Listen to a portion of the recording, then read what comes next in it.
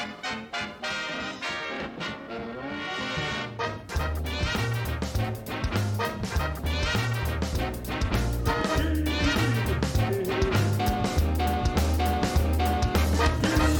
people of Earth, it's time to enter the Spoilerverse via our secret portal at the exclusive Arctic Club in beautiful downtown Seattle with our hosts, John and Henrik and Jeff. Welcome to Spoiler Country. Hey, if you're listening to our show for the first time and you're on one of the social medias that we're on, like Twitter, Facebook, Instagram, any of those kinds of things, you should always check us out on Spoilerverse.com. But if you want to keep up with our latest episodes, you should bring out your smartphone, get into your favorite podcatcher, find Spoiler Country, and hit subscribe. Then you'll get all our new stuff. And if you want to reach out to us, you can do that in two ways. You can call us, leave us a voicemail at 707-656-2080. Again, 707-656-2080. Or you can shoot us an email at spoilercountry@gmail.com. United Armies of the Spoilerverse, welcome back to Spoiler Country. I'm Kenneth Green, that's Mr. Horsley. And today on the show, well, it's Andy Macdonald, the artist of Rogue Planet, written by Colin Bunn. Yeah, and we had Colin on a little while ago talking with Casey, and this is also a book that we read and previewed. It's a lot of fun. The book's a lot of fun, and Jeff got to sit down and talk with Andy about Rogue Planet and about working with Marvel and working through COVID and working all the craziness, all the ins and outs. Yeah, it was really a lot of fun. It was a lot of fun. Artists are a unique breed. They are. Either they're very, very humble and just have a passion for it, or they're like rock stars. Yeah, it's kind of weird. It is kind of weird. Well, it's also kind of funny because I've noticed, we've done a lot of interviews with creators throughout this whole COVID thing, right? Yeah, independents all the way to superstars. Yeah, and they all kind of are the same. Like, oh, it's not affecting me too much. I'm always from home anyways, right? Because so many of them are like introverts. Yeah, and so this works for them, right? Which it works for me. I work from home and I'm an introvert, so whatever. Yeah, it's an interesting time. It's an interesting time, and I'm excited to sit back and listen to Andy because Rogue Planet is a cool book. Yeah. The art is fantastic. Colin Bunn's an excellent writer. And so why don't we just sit back right now and listen to Andy in his own words.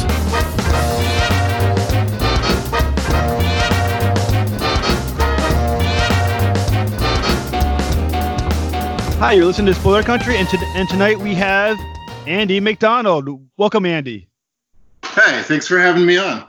It's definitely our pleasure. We're very glad to have you. Well, I'm glad to be here. Glad to be anywhere at this moment. Yeah, are things rough where you are?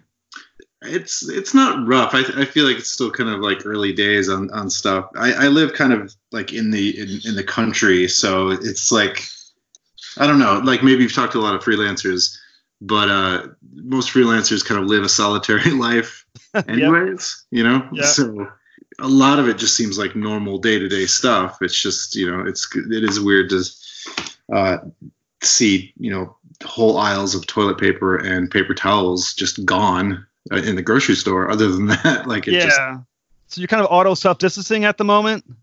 Yeah. I could say that and hopefully have it sound like I'm being responsible, but it's actually just it's the long hours at the drawing table. but at least you're comfortable though, and you're used to it, so it's not a major interruption in your life. Yeah, I think hopefully I can at least help out people who aren't used to this lifestyle, but I don't know if I have a lot of advice for them. Well, I'm sure it is. Try to keep to a schedule is probably the best I can come up with. I must admit, the more I'm at home and on lockdown, the lazier I'm getting. I must admit. Yeah. Do you find that you're getting more or less sleep? I'm getting random sleep. I'm sleeping maybe 5 hours maybe at night, and then random naps during the day, which is really lazy. Yeah, that happens. Yeah, I'm just about getting ready to go back into work a little bit. I'm a teacher, so they gave us a week of spring vacation last week, and now we're supposed to be distant remote teaching. So I'm trying to get myself to get into a habit of working while sitting on my couch watching television with my dog. Yeah, you've got freelance. That's how it goes. I become a freelance teacher. Yeah. It's a daily battle between that stack of shows that you want to get to and the rest of your work life. Yeah, you just assume maybe tell the kids can wait. Like, I got TV to watch. But so you're working on Rogue Planet right now. Yep. When is it, or was it expected to be released? Issue 1 was going to be released on April 1st. Okay. And I think it might still be. I'm not sure now. It seems like everything is changing, day to day, in the world, but also in like the world of comics with like distribution and stuff, like people shutting stores and distribution like stopping. Yeah, I heard that Diamond has decided that they're no longer going to release any new comic books after a week from Wednesday. Oh, really? They officially shut the doors and said, we'll get back to you guys on this.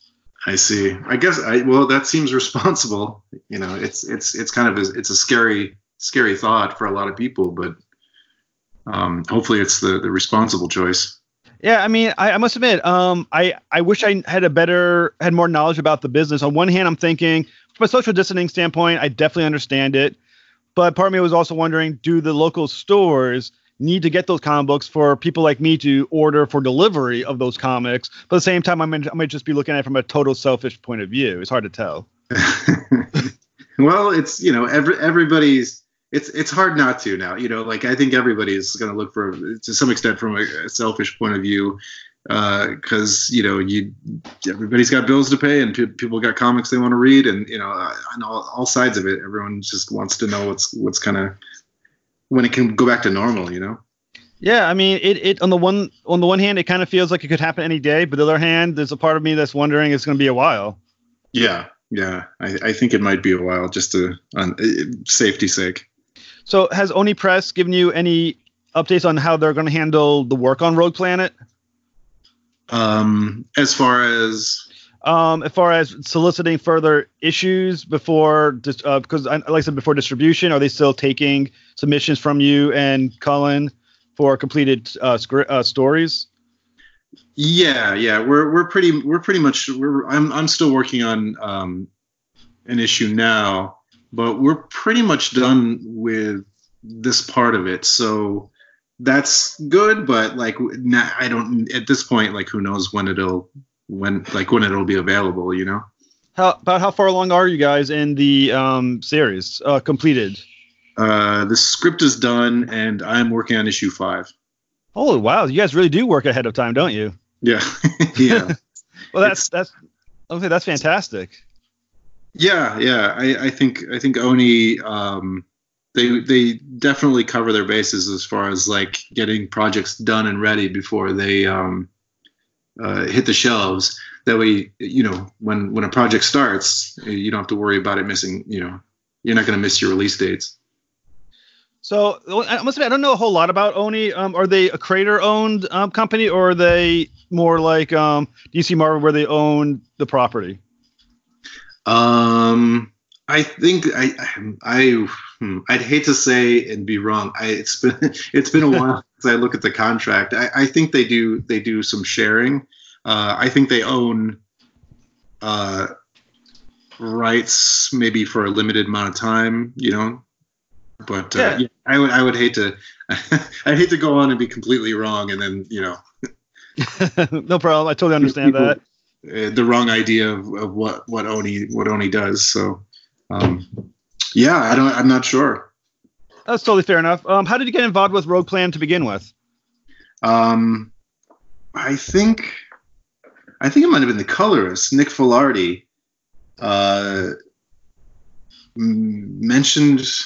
said I think he was talking to Charlie at Oni and mentioned my name for a project. Maybe you wanted to work with me, and Colin had something coming up, and kind of Nick Filardi and I had worked together a bunch of times before that, but I'd never worked with Colin, and it just sounded like a really cool thing to get working on. But I think my recollection is it's all Nick Filardi is to blame. So, well, like I said, it sounds it's a fantastic first issue that I had the opportunity to read. I really enjoyed it. Thank you. I'm glad you liked it. I can absolutely promise that in all respects, like if you like the first issue, then you won't be disappointed by the rest, because I think that the book itself just keeps getting better each issue. So, well, we actually had the opportunity to interview Cullen Bunn about 3 days ago. So I guess I would like to ask you, what is it like to work with Cullen Bunn? So is there anything you want to say or anything you want to just spill about him? That'd be fantastic. And also, or do you work from a script, or are you working more like Marvel style? So all the questions. Yeah. I think Cullen had done a lot of work on this before I even signed up on the project. So as far as like collaborative creation of the actual story, I think he had a pretty solid idea of what that was before we even began. And then past that, he kind of gave me some notes and ideas about what we could do visually, by way of like, outfits and, spaceships and aliens and all that stuff. He liked what I did, and I liked what the directions that he had given me. So that part of it's really easy. And I think as far as working with, I think he's a hardworking guy. Like he really, he hits his marks. Yeah. Yeah. He's writing like, I don't know, 4 or 5 titles right now. We were talking to him. We're like, how in the world are you writing this much at one time? That must drive you absolutely insane. But apparently he's got control over it. Somehow he's figured it out. Yeah, I'm half convinced. I wouldn't be surprised if someone told me that he had just started writing when he was 5 and like has been like keeping and editing scripts since then, because he's a prolific writer. So yeah, the guy probably doesn't sleep at all. Yeah, he might not. It must be a totally different world. I mean, a writer can work on 4 or 5, sometimes even 6 of your, something like Jeff Johns in a month, but an artist can only do the one title. That must be a totally different mindset as far as commitment goes. I think so. Yeah, I do appreciate. I think a lot of writers in comics, and Cullen's not excluded from this, are really aware of that. Like that that artists can only work on so many projects at once, and it's nice that writers will have that consideration. Yeah, I mean, in your mindset when you go into choosing a series, I mean, you must really be looking at not just to complete this one series or do I like this one issue, but once again, can you dedicate yourself to 6, 7, maybe even a year's worth of titles, issues? Yeah, it sounds easy enough, right? You just sign up for the year, like taken care of, and then you realize like the amount of work that is involved. Not that that's a deterrent, but like it's when you're in the middle of an issue, I don't think it ever seems like like that's kind of like the bottom of the curve as far as like, what the hell did I do? I mean, have you ever regretted being on a series and regretted and said, I want to get out of this? Mm-hmm. Oh, have I? Yeah. I've never regretted being like, I've been fortunate enough to work on projects that I really enjoy. And it's just that like, it's just the amount of work, and that like halfway through an issue, you kind of really all you want to do is like nothing, because you've done so much work and you have so much work to do, and there's nothing that's really exciting, and I really enjoy the work. But like anything, you just it's the sunniest day, like all those nice days are right in the middle, and you're like, I just want to go outside and like do nothing for a little while. I understand that's like, I'm fortunate enough to have that complaint, I guess. Yeah, I mean, like I said, I've only ever been on the writing side of things, so I can't draw at all. So the mindset of an artist is definitely something that I find fascinating. It's good. I try to also like keep in mind that writers they have like 5 plates spinning at once.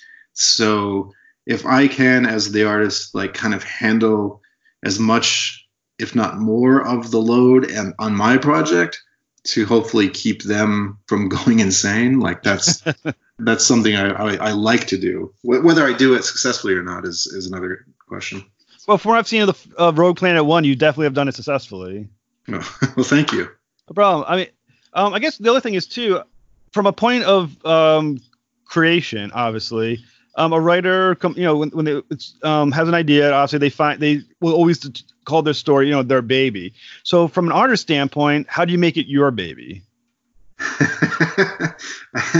I'm not sure.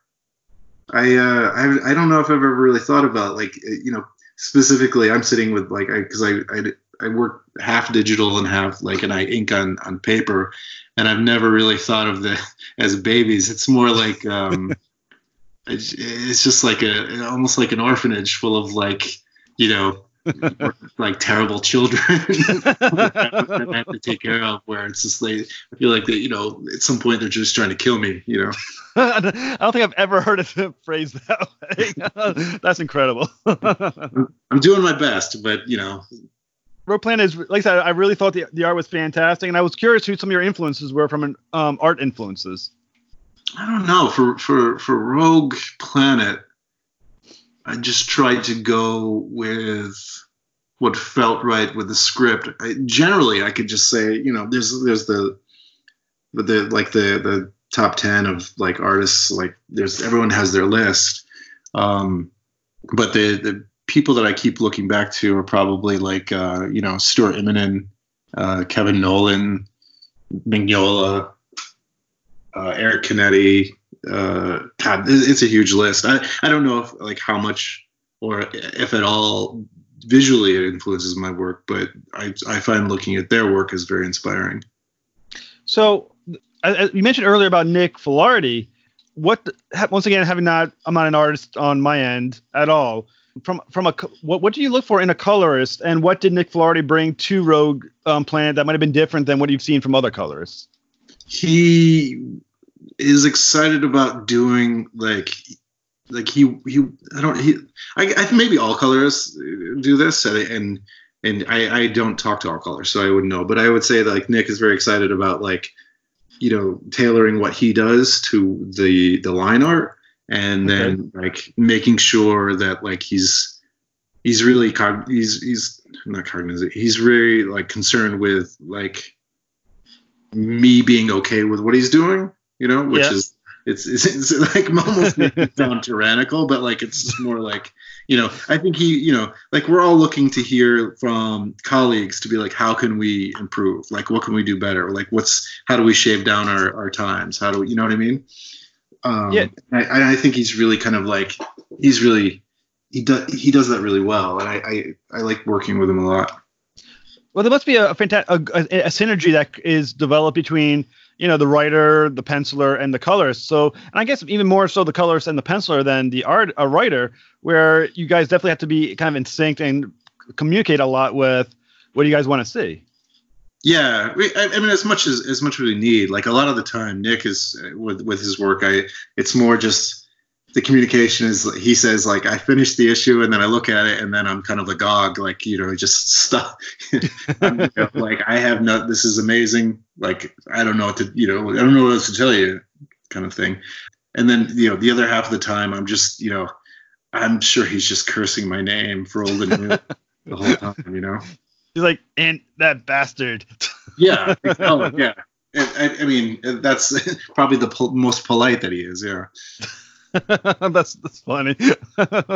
Well, I think right off the bat, just looking at that first issue, that cover is so phenomenal and it's so eye catching that you can almost know nothing about the series, and that cover makes you want to not only buy the comic but put it in a top loader and stick it right on your wall. That's great. I'm glad to hear that. That's fantastic. So what inspired the cover? There's a lot of this book that's just gross. Okay. It's horror. There are it's horror, and there's gross things happen in horror, and so it just made it to me. It just was I have to put this on as many covers as I can, at least try to, Like I said, it's such a good job, and one thing I was wondering when I was looking at it was, I mean, did you, in preparation for the series, did you do a bunch of research in horror movies or horror comics and kind of get yourself in the mood, or is that just like innately were you able just to like visualize and just do it? A lot of it was really just like what Cullen had put in the script and just a few side notes and stuff like that. A lot of it came from there. I don't want to get into like too many movies, although like I don't know how many artists you talk to, but I play a lot of movies while I'm working, and a lot of the time those movies are like every Alien movie, you know, from the start up until what was the last one, Covenant. Like I'll just run those while I'm working, just because I like those movies. It just happened to coincide with Rogue Planet, and I kind of had to stop because you don't want it to influence too much. You know, I don't want it to like seep in too much. But like, yeah, I'll watch a lot of the Alien movies. I like the tone of them. Oh, they're brilliant.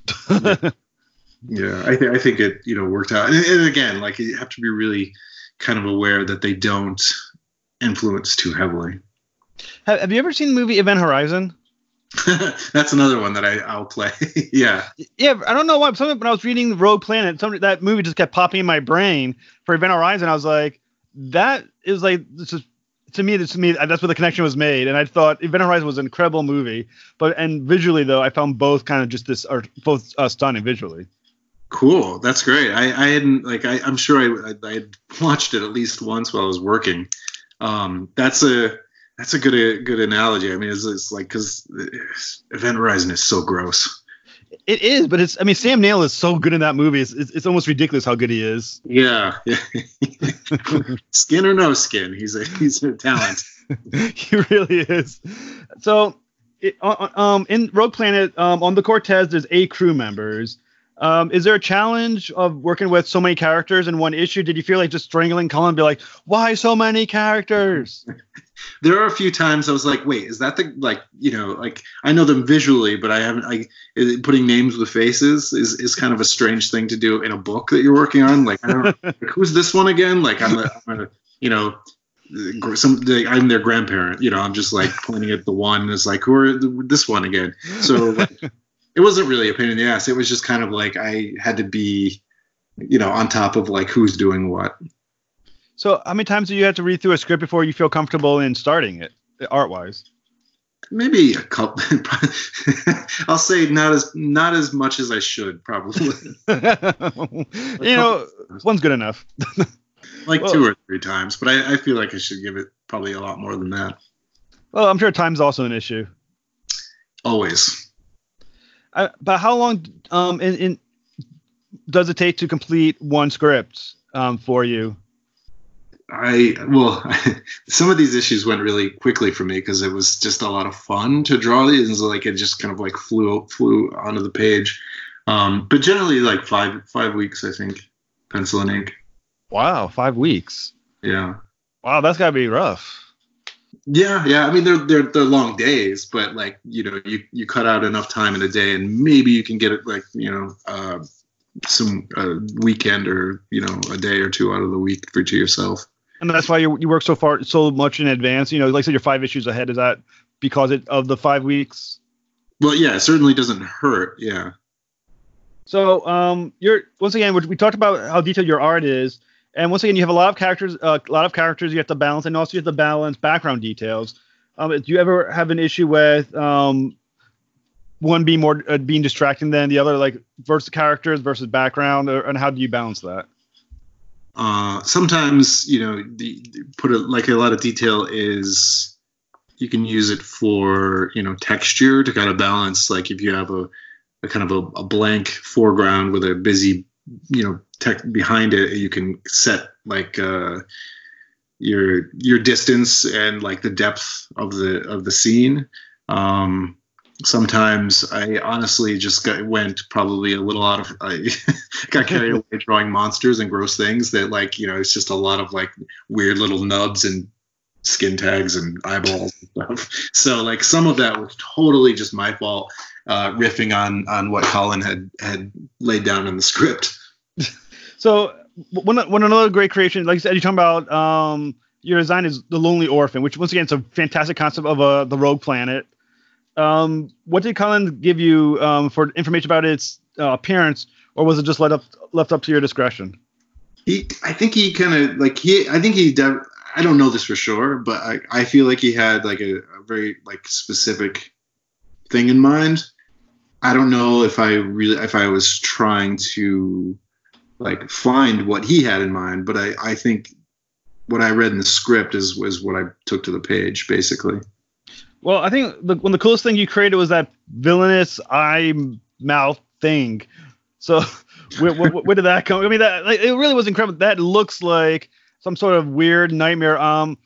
It looked kind of reminded me, I don't know why, of like Slither for some reason. Right. Yeah. I feel like Cullen has seen some things, or like he's got some dreams or nightmares. Did you've talked to Cullen? Did he have an answer for you on that? I actually didn't ask him. I asked him these questions for visuals were left for you because we knew you were coming up shortly. Okay. Yeah. I think he again. I think he was not. He didn't over direct in the script to say it's going to look like this or that. He sent some pictures of like this is what it could be, and then I tried to run with it as much and as far as I could. And I hope that it serves whatever nightmare he had in mind. So what pictures? Like, did he send pictures of sketches he drew, or did he look online and said, "Hey, look at these references"? Yeah, links in the script, just kind of like that you can go to, like Google, like image search or Wikipedia pages or whatever. Are you able to spill the beans on some of the things that he chose to reference? I wish I could. At this point, like, yeah, we started a while ago, so like I just saved the images and then got rid of the links. So I don't know exactly what a lot of these things are from, unfortunately. Oh, no problem. But like, it's just amazing that I don't know what goes on through Cullen's brain, because like I said, it did look visually fantastic. Cool. That's good to hear. And like I said, and is I mean, I can't give away any spoilers, but it's very shocking when it does appear and what happens from it. And this is spoiler country. You can give it away. Isn't that your mandate? to ruin the comic books for people. It's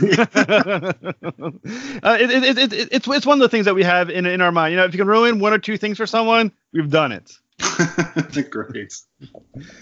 So how many issues is Rogue Plan expected to run for, assuming everything eventually normalizes?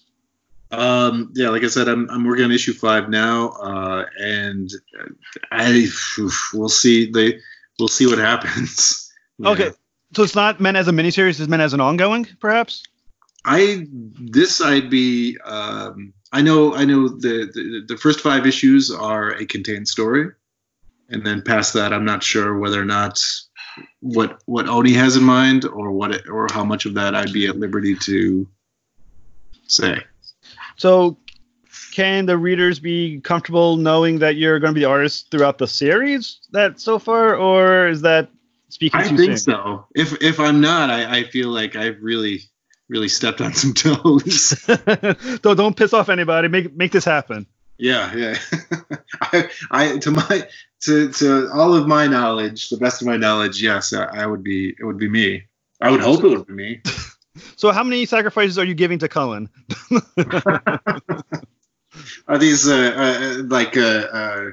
metaphorical or actual blood sacrifices?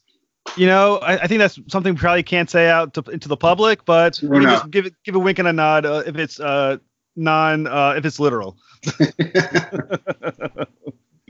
Well, another page I thought what you did was amazing, or at least one that stood out. I mean, like the whole issue was amazing. On page 16, you created the full scope, or I gave a sense of real scope to the planet, and I just wanted to get a sense of how you visualize that page. That's one when they first the crew lands on Lonely Orphan, and they kind of get out and take that long look.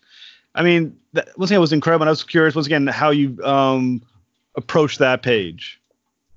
Yeah, that was tricky because you want to show like that it's the expanse of it. Like this thing is like an enormous place, but also try to keep like or hopefully I did it just an element of like it's still dark, it's still like where you are is like a bit claustrophobic. So like going between the expanse of a horizon and the feeling of claustrophobia is tricky, but that's kind of what I was hoping for. Yeah, I mean, especially with Lonely Planet being a rogue planet, you don't have natural light sources, I guess, to use as well. So does that make things more complicated for you? Kind of, but not really. I mean, it is kind of like it's anything goes. And I think if I was to do something more literal, it would have been almost too dark and too not dark in tone, but just kind of like a couple of those seasons of Game of Thrones where they had the contrast wrong. Oh, like season 8 where they had that big battle, but you didn't see a goddamn thing. Yeah. You would think like this planet could potentially look like that, and it's the beauty of comics is like you can kind of play around with that. It's Yeah, I mean, you do have to wonder what Game of Thrones were thinking. I mean, people are talking about how you have to adjust your settings or whatever on your TV. I'm thinking to myself, it's not my job as a fan to adjust the settings of my TV. It's your job to make it so I can see a damn thing. Exactly. Yeah. And the thing about comic books is, I guess the reader can't make an adjustment. So you have to sell it, directly to them on that page. Yeah, and the average reading time of a page is like 5 seconds or something like that. Like so you kind of have to you got to push it out and really again, like you say, you got to see the damn thing. But I mean, I must admit, Game of Thrones did kind of disappoint. But let's going back to the world of comic books, which is obviously why we're here. We're not here to talk about Game of Thrones and why they failed at the end. All right, I digress. Yeah. Yeah, well, no, it's okay to segue to the Game of Thrones. I'm sure there's still people still seething with annoyance on what they did to it. Sure. Other than Oni Press, you also worked a lot for Marvel. And can you tell me some differences what it's like to work from Oni versus when you're working for Marvel? There is the timeline for sure. Like we like had a lot of lead time, I guess, on Rogue Planet that we could kind of do the thing that we wanted to do. The business of Marvel and DC for the most part is monthly books. It's periodicals, and to do that you have to like hit deadlines, and hitting deadlines means working quickly, efficiently, and making sure it's done when it needs to be done, so that everybody else can get their work done on time, etc. down the line, and people get comics when you say they're going to get them. So it's a little more relaxed through this Oni system, but that'd be the first difference. So with Marvel, how much time did you have for completion? Generally, like 5 weeks. Oh wow, okay. Yeah. I always thought the comic books were completed within that month of the next issue. You know what I'm saying? I always thought they were literally like next month, next one's done, next month, the next one's done. I guess I had no concept how this actually functions. So, sometimes I think that happens. I think people prefer not to do that because it can be really stressful. But, and sometimes obviously it does happen. But generally, there's a few months, lead time because you want everyone to have enough time to put out the best thing they can in the time that they have. Now, I mean, once again, everyone, when they talk about Marvel comic books, they always talk about the strips were made in the Marvel way, which is, I guess, a plot summary, more or less. Was that true for when you were working on Marvel? And if so, was that better, or how was it better or worse from what you were doing with the script format? The stuff that I worked on at Marvel was all script format, and I personally I like it. I haven't had a lot of opportunity to work the other way, but it's not. I don't know. I wouldn't prefer say objectively that one is better than the other. But I've just had more experience with the script format, and I like it well enough. So I mean, like I must have talked to several people about Marvel, and I don't think I've actually talked to anyone who actually did the Marvel way. And is that more of a myth or old school? And it's not done that way anymore, you think?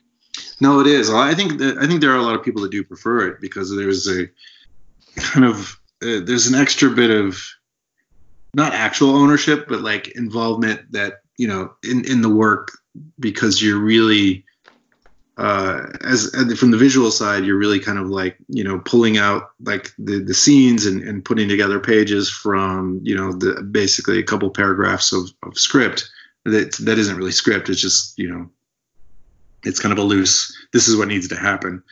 And I think people really can enjoy that, and you can kind of put more of yourself into it sometimes. Have you ever considered doing a comic book completely by yourself? Yeah, definitely. From like, would you work from a script, or would you and then draw, or would you just draw it right out? I would. I'm lazy enough to know that I don't want to write a script, but at the same time, I know that I would have to for myself, just to kind of keep myself honest and to know just where I was going with the thing. So you think that's something you're going to do at some point in your career, your own series? I don't know about a series, just that you know, like month in and month out, I do like the collaborative process of comics, and I would want to, if I was going to do something for months on end, I would want to like work with other people. I just think it moves things along a lot faster, and there's a little more kind of, everybody keeps each other honest, I think. Whereas like I know myself, if I was writing and drawing and doing baking the whole cake, I might take some shortcuts over, you know, by month 4 or whatever, you know, I might start tripping myself up. So it's good to have someone on the team being like, don't slack off, got to keep going. Yeah. You want to make sure that the guy after you has their work on time, and the guy before you is getting you your work on time. I mean, it must be fun to be on that kind of team. I mean, it must be almost on some level almost a familiar feeling, like a family feeling of, you know, this tight knit group, you know, going through, you know, fire with each other. Yeah. I mean, it can sometimes. You know, it's peculiar when there's occasion where you don't meet almost anybody. You've never met anybody on a project that you're working on, which can be kind of strange. What kind of project was? Are you able to share what kind of project that was on, where you may never even met the people involved? Just like, you know, a few. It was some project. Yeah, it was a couple of things, but I mean, it's not a negative response. It's just very, like I said, it's peculiar. It's weird not to, because I do have a tendency to have that kind of like, you know, like we're in the foxhole, like teammate kind of thing when I work with anybody, and I've been fortunate enough to know like a percentage of most of the people I've worked with, but sometimes it happens that you've never met before, and it's a strange thing. Now, the difference, I mean, I've worked with a few artists in my time doing indie comics. I mean, obviously nothing at your level, but, you know, the smaller indie side of things. And I must say, the difference between, I sometimes think between great artists or successful artists and not successful artists is how they handle criticism. And I guess for people who are new artists trying to break in, or new artists trying to establish themselves, have you ever had any criticism from a writer or an editor saying, you know, you need to fix this? And how did you approach it? Either, you know, I guess psychologically, how did you go about it? I have, for sure. Like the people I value working with the most are the people who have given me the most, you know, notes on stuff that I've done. Because I really appreciate it. Like I said, I you know, anybody who can see, you know, something that I've done and, you know, tell me how to make it better. Like I can't, there's no, it's invaluable. Like you can't put a price on it. I mean, yeah, I mean, to me, I think that's a fantastic attitude. I find that, unfortunately, when you work with some artists, when you, you know, give them some criticism, I mean, hopefully it's constructive. I mean, obviously you never want to be damaging or deconstructive. Sometimes you get like delays in response, delays in people returning their work, which obviously sours the process. And it does seem to be a difference in how one approaches that criticism. And it's great that apparently you handle it instead of looking at it from a negative or an attack, look at it as a way to improve. Yeah, I think, yeah, absolutely. I really do appreciate, that kind of stuff. And I've also never had anybody not misuse, but like they know that they're giving criticism and not just, saying just some nonsense, hurtful thing. I've been fortunate enough to not have to work with somebody like that, I guess. Well, I guess to be on a good team, you got to not have that kind of ego. I mean, I guess you need an ego to be a professional, but I guess you got to have a certain kind of ego not to let it affect what you're doing or how you're hearing things. Sure. Yeah. I think most artists hate what they did yesterday, love what they're going to do tomorrow, and then today they're just trying their best, and hopefully the people are around to be able to like help them do that. I mean, is there a certain consistency in any kind of aspect between artists who are successful and those who aren't? I can't imagine it's strictly talent, because it seems like there's a lot of people who are talented but not successful, just as there are some people who may be successful but not quite as talented. Yeah, I don't know what the equation would be. Somebody told me once that like they're like the tripod of, I don't even know if it would be success, but like it's not even the tripod. There's three things. Is like you can be two of the three and do well. Fast, nice, and good. If you're two of those, you'll do well. If you're all three, then like you're probably golden. So are you golden? I would like to think that I'm hopefully at least one of those things. Well, you're definitely good. Hopefully you're nice.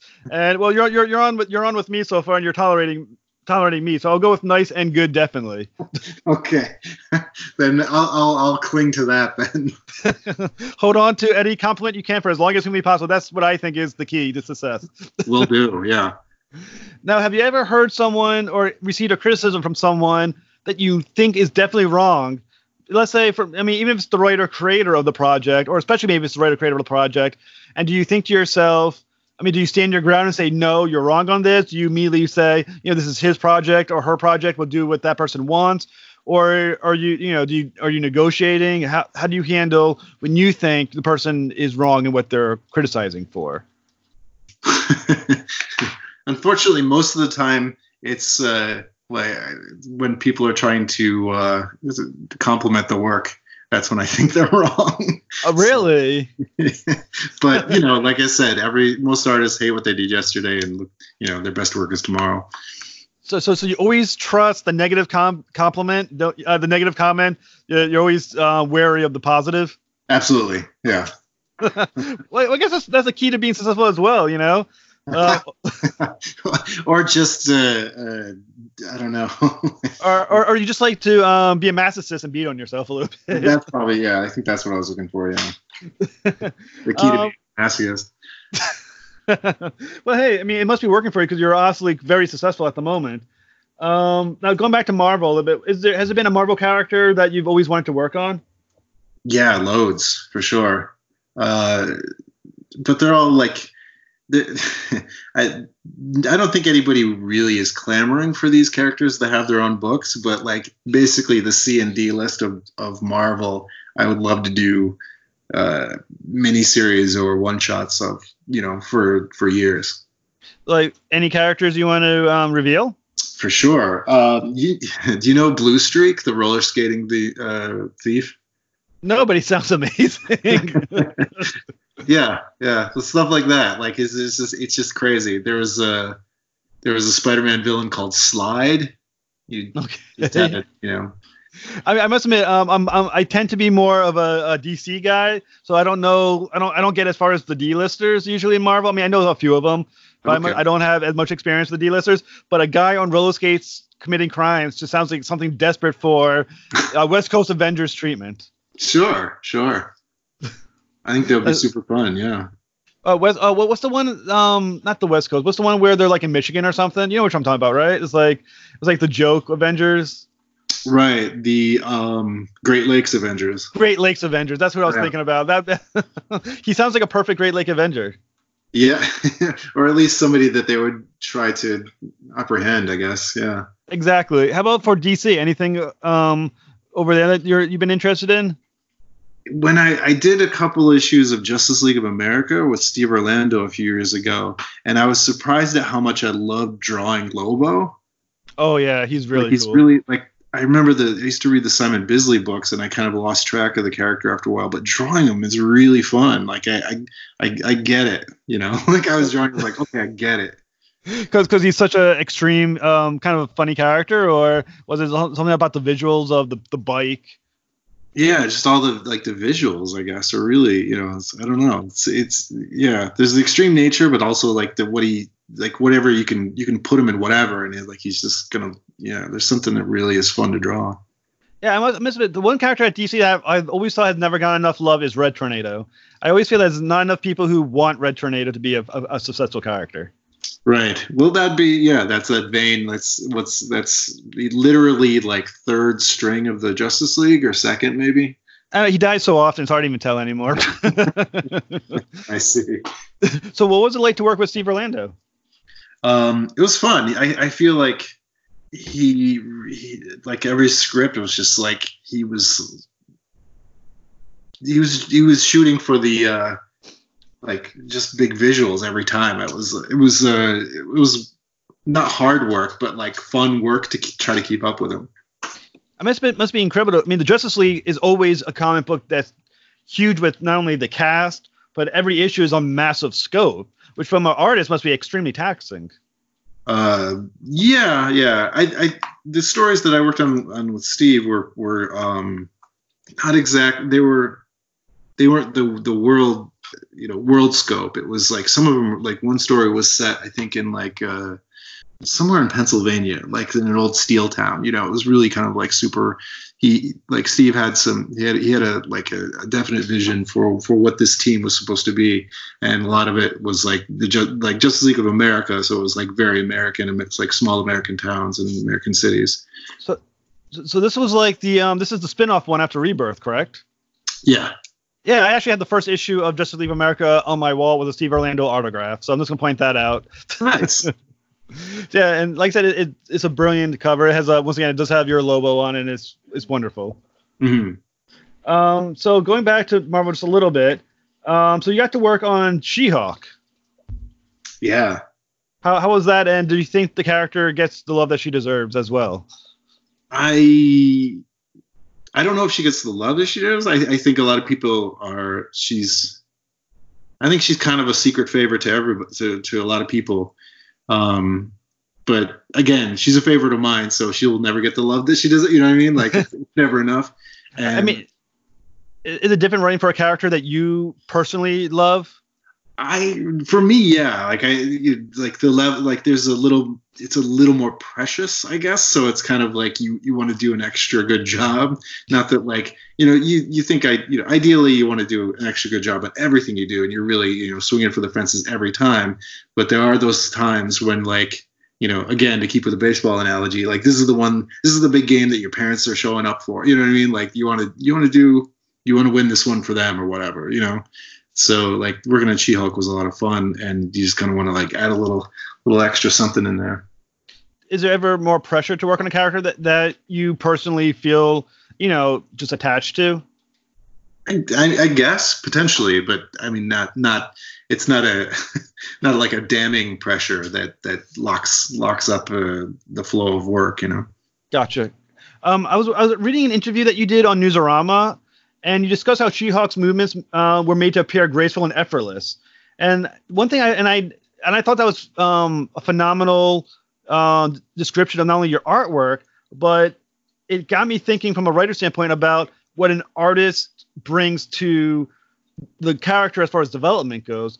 And I never really thought about how much of the character development is by the artists and how they're drawing the character. And do you think an artist gets that kind of enough credit on what they bring to the characterization of one of these, you know, superheroes or characters? I don't know. Maybe I could, again, as an artist and having a lot of artist friends, I could say that nobody ever gets enough credit for the work that they do. So fair enough. But, I don't want to I'm not also complaining that nobody gets credit. You know what I mean? It's just like, yeah. I just, there's a lot of friends of mine that do really great work. And I'm just kind of baffled when people don't know what they do, so I would always promote them. But, I feel like different people different artists have different kind of like their own niche interests maybe in what they're doing or what they're trying to do. So sometimes it's acting, sometimes it's just kind of like trying to blow out all of the pop like excitement that they can. And sometimes it's just kind of about realism, So as an artist, you think you're almost more of a psychological artist and you're getting more into the heads of the characters than maybe another artist may? I couldn't say for sure, not knowing what other artists are up to, but like I know, I definitely like to do that. I like to get into the acting of the characters for sure. Now, another book that you worked on that I loved was The N League. I thought that was such a gorgeous looking book that you drew. Awesome. Fair enough. I only did the last issue, and I was fortunate enough to work after, I'm not fortunate enough to be in the same series as Eric Canetti, but also like to follow that guy as possible because every panel is just chock full of energy. Yeah, but I mean, the last issue on 9, I mean, that was another terrific issue. And what was it like to work with Rick Remender? It was great. I would work with him anytime. I like him personally, and I like what he does as a writer. I think he's really exciting work, and he also he pushes hard. He pushes hard for good product, and it's nice to work with people like that. Now, you also worked with Jeff Lemire. Am I correct on that? Mm-hmm. Yep. I was looking on. It was something about mechs, correct? Whiskey mechs. That was like my blog company type thing, Whiskey Mech. Yeah. Because looking at it, it was very cool. It was interesting looking at all the characters, and the blog itself was interesting as well. Was the N League always meant to stop at issue 9, or was it going to be something that continued after? I think it. I don't know. I would hate to say I would like to discount what has actually been said with it, but like what they said. But I think there was a limited time that it was. I don't think it got as many issues as they wanted it to have, but I don't think it was supposed to be an ongoing forever type book either. But I'm not totally sure about that either. Because like I said, it just felt like something that was meant to go longer than that, and I seem to remember feeling somewhat abrupt by the ending. Yeah, it might have been cut a little short. Yeah. Now, is there what other characters that you haven't worked on that you wish you could? Hulk, Ghost Rider. I could be here. Like I could go into the again. You say you're a more DC person. I could go into the. Do you remember Who's Who? I do know of it. Yes. My first introduction in the comics or to reading or seeing a comic was the Marvel Universe Handbook, which has all the characters, and at the same time the DC Who's Who Handbook. And again, that's where it's just point a finger at any like C or D list character in those books, and I feel like I would love to work on them. Well, Adam Strange. I mean, it's nice that he's finally getting some attention from Tom King. Well, yeah. That's another character I always loved growing up. He was one of my favorites.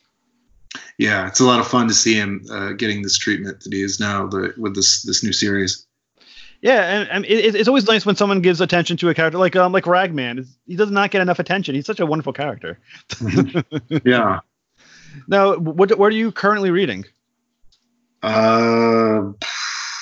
I wish I had time to read anything. I don't even remember the last time I actually read anything. It's terrible to say. Well, no, I mean it's good to be that busy. Yeah, I'm fortunate enough to be busy, and I haven't had the time. But at the same time, like I remember I read something maybe a month ago, and I loved it, and I think it actually might have been a breakdown of a comic that isn't released yet. So, Oh, well, I mean, if you remember, let us know or let me know. As a kid, what books were you reading? A lot of X-Men books, I think, and then I remember there was a Justice League Europe book that ran for a while. I really enjoyed that. Amazing Spider-Man. Just, I guess, the basics. I feel like. Well, like I said, I mean, when I grew up, I started reading Spider-Man for a while. I quit around the Clone Saga. I think that kind of quit on Spider-Man after that one a little bit. But for me, it was always Green Lantern, Justice League, and Batman were like my big three, and cross-gen. Yeah, But, Green Lantern is a lot of fun. I kind of forget about that. I just read the Far Sector. Oh, Farce, that's a really well done comic book. Yeah, that I read that recently, and I think that's great. The art, the writing, it's a well done product. Yeah, I mean, when I first heard about, I'm a very much a completist. I own every Green Lantern since 1961. Honestly, actually, and yeah, I have every issue, every spin-off comic book, every annual miniseries. I have the issues of the Flash when he had Green Lantern as a backup character. I buy every single one of them. Like I said, I'm literally a completist. And when Far Sector came out, I was thinking to myself, I can't afford another damn comic book. But then I got sucked in, and I believe the writer is N.K. Jemisin, I believe is the writer of it. And yeah, it eventually sucked me in.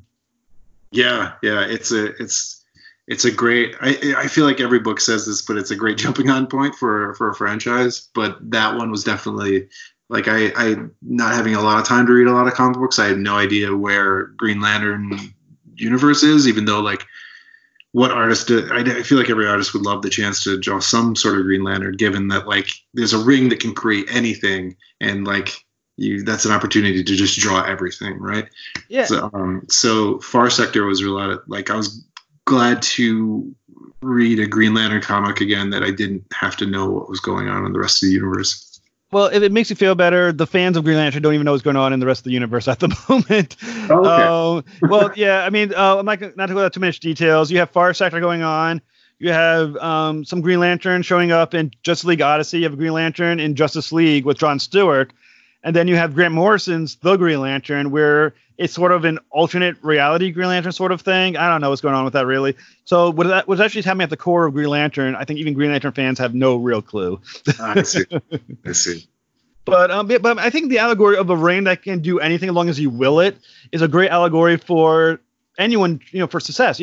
Anytime they're struggling, that the power to overcome it is within you, and it's your willpower that allows you to create that success. Yeah. It's not about some piece of jewelry. It's more about you. Yeah. So just going back just a little bit to what we talked about when we first started is the world as we know it. So how has the lack of Comic Cons affected you? Do you still have upcoming conventions? Have they all been canceled, or are you just holding off for now?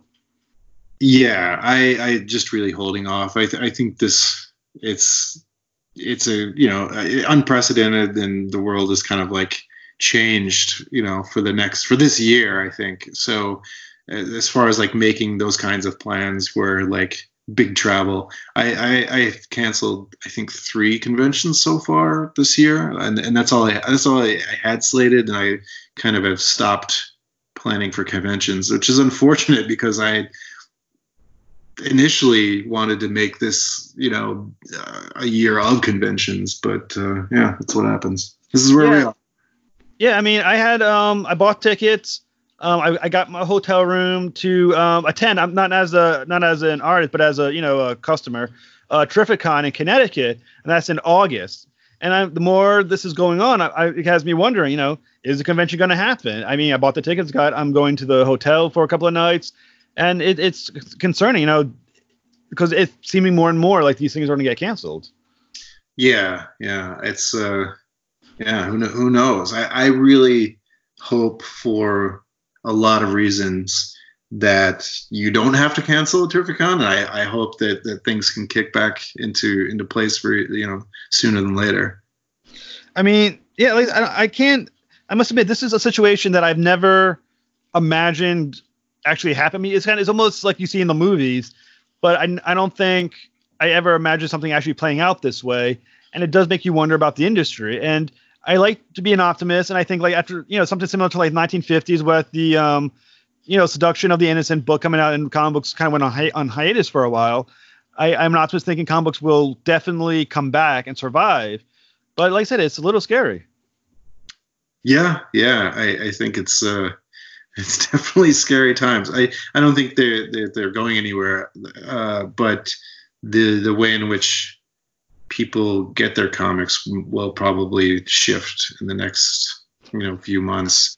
I don't know, like I do like the actual thing, but I feel the actual physical floppy comic book, but I think that digital comics will probably, like, you're going to see a lot more people downloading the digital versions of books instead of going for the floppy. So you think this will be one of the final nails in the brick and mortar store coffin? No, I hope not. I really hope not. I think that like one of the most important aspects of reading comics is having that store to go to where it's its own experience and kind of like lends this feeling of belonging and to comics and the comics world, and also a sense of ownership of your part in that world, So I don't think so. I think too many people enjoy that aspect of it, but I just think for the time being, your digital subscriptions or downloads are, they're going to become a necessity, because what else are you going to do when you're sitting around locked up on lockdown? Yeah. I mean, like, especially with Diamond closing its doors, I mean, that basically is saying print for the foreseeable future is done. Yeah. It's for, it's a break, and I think it's a needed break. It'd rather people be safe than, Yeah. I'm going to say when Emerald City Comic Con shut down, Spoiler Country, we put together a series of episodes for artists who attended those conventions to kind of promote what they're doing. And the question that we always asked of these artists was, how can your fans help support you? So what can they do? Where can they find your stuff? How can they help you make it through? Me specifically? Yeah, you specifically. Oh, that's a good question. I have if anyone's interested in purchasing actual pages, I've got a bunch of artwork up on comicarthouse.com, and people can pick up the pick up original pages through there. That's always super helpful. If not, just to clear out some of the room in my closet where I keep all my art. But it is a big help to artists to buy original art. So, are you open to commissions at the moment, or no? Yeah, same site actually. You can get, it's the one-stop shop, I think, for commissions and original pages. Good, that's fantastic. I hope all the listeners go on and purchase from you and support you. I would appreciate it. Yeah, I mean, I know it's kind of tough for everybody right now, but if somebody is willing to part with some money in return for some pages or original art, I applaud them. Well, I just want to thank you very much, Andy. We've been on for about an hour, so I'm going to I'll let you go, and I thank you very much for being able to talk to us. Oh, thank you. Thank you very much.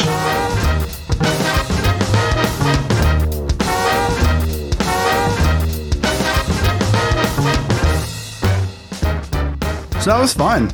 Another good solid interview with Jeff, and I like it when we have creators on from multiple people from the same book, right? Yeah. And we can talk to them about, like, we heard from Colin about the writing aspect of this book, and then we heard from Andy with the the art aspect of this book. Yeah, and it just kind of allows you to bring it all together. So if you haven't heard the episode with Colin Bunn and Casey, go ahead and check that out as well, because you get kind of a perspective from both sides of it. There you go. It is a lot of fun, and I don't know, Andy seems like a cool guy.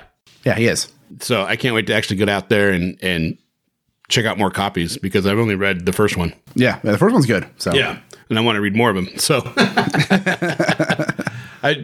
are you doing more digital reading?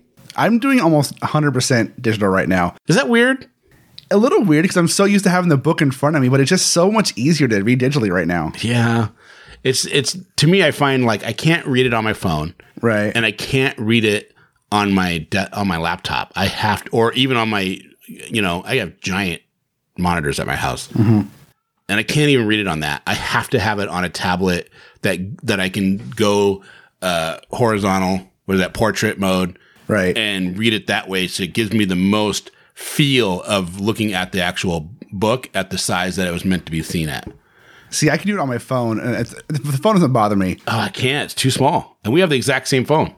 Well, it's too small, but if you use guided, if you like zoom in for panel by panel, it's not too bad. Yeah, see, I don't like reading like that. I have to do it that way, or it just doesn't. Yeah. It just doesn't work. I can't, and luckily I have a 10.25 inch tablet. Yeah. And that works great. You know what I mean? It Nice. looks great. It, goes through. It's just an Android tablet, so it's not very much. And I tried doing a 7-inch, like the Fire tablet from Amazon, that size. Right. That's hard. I can't do it, man. I need to be, it needs to be like that 8.5 by 11 or as close to it as possible. Right. Then I'm happy. I can read it and I have a good experience with it. You know what I mean? Yeah. And otherwise, no. Well, I love reading on my tablet. I have an iPad Pro 11-inch, whatever it is. Mm-hmm. It's about the same size as what you have. And I love reading comics on that when I have it, but I don't mind reading them on my phone either. But I'll also read on my computer. Like I read one today on my computer just real quick because I had to do a review for it real fast. And it doesn't bother me. I mean, Not real fast. You took your time. Yeah, I took my time. You read it, you thought about it, then you reviewed it fully as you should. Well, obviously, but I don't mind reading on my computer if it's in a pinch. But I'm not going to read like a graphic novel on my computer. That I want to do on my tablet or my phone. Yeah, that makes sense. Well, there you guys go. I think that's a show. That's a show. little runoff there, but it's just because it's interesting with COVID, not able to get to the LCS. I prefer a physical copy, but I have been reading more digital, so it's interesting.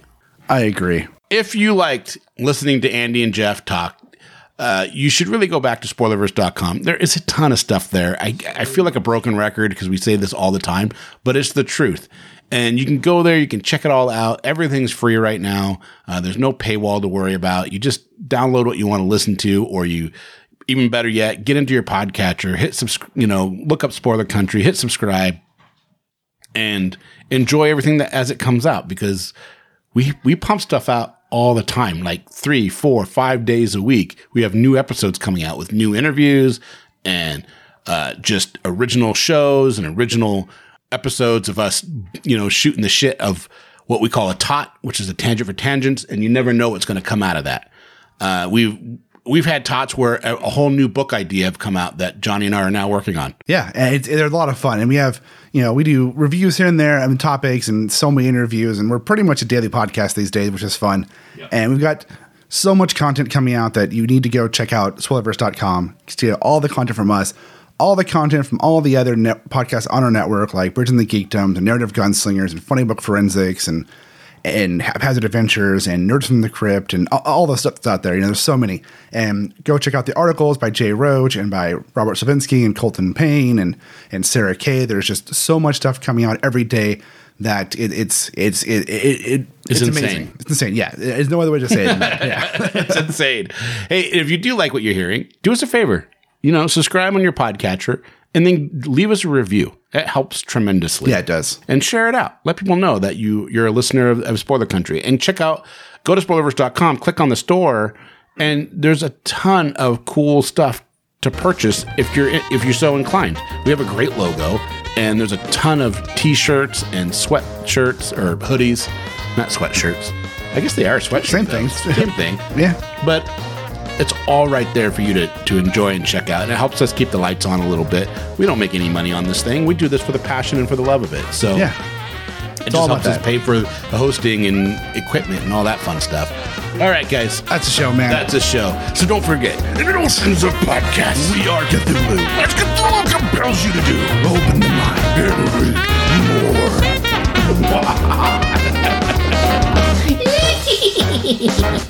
more.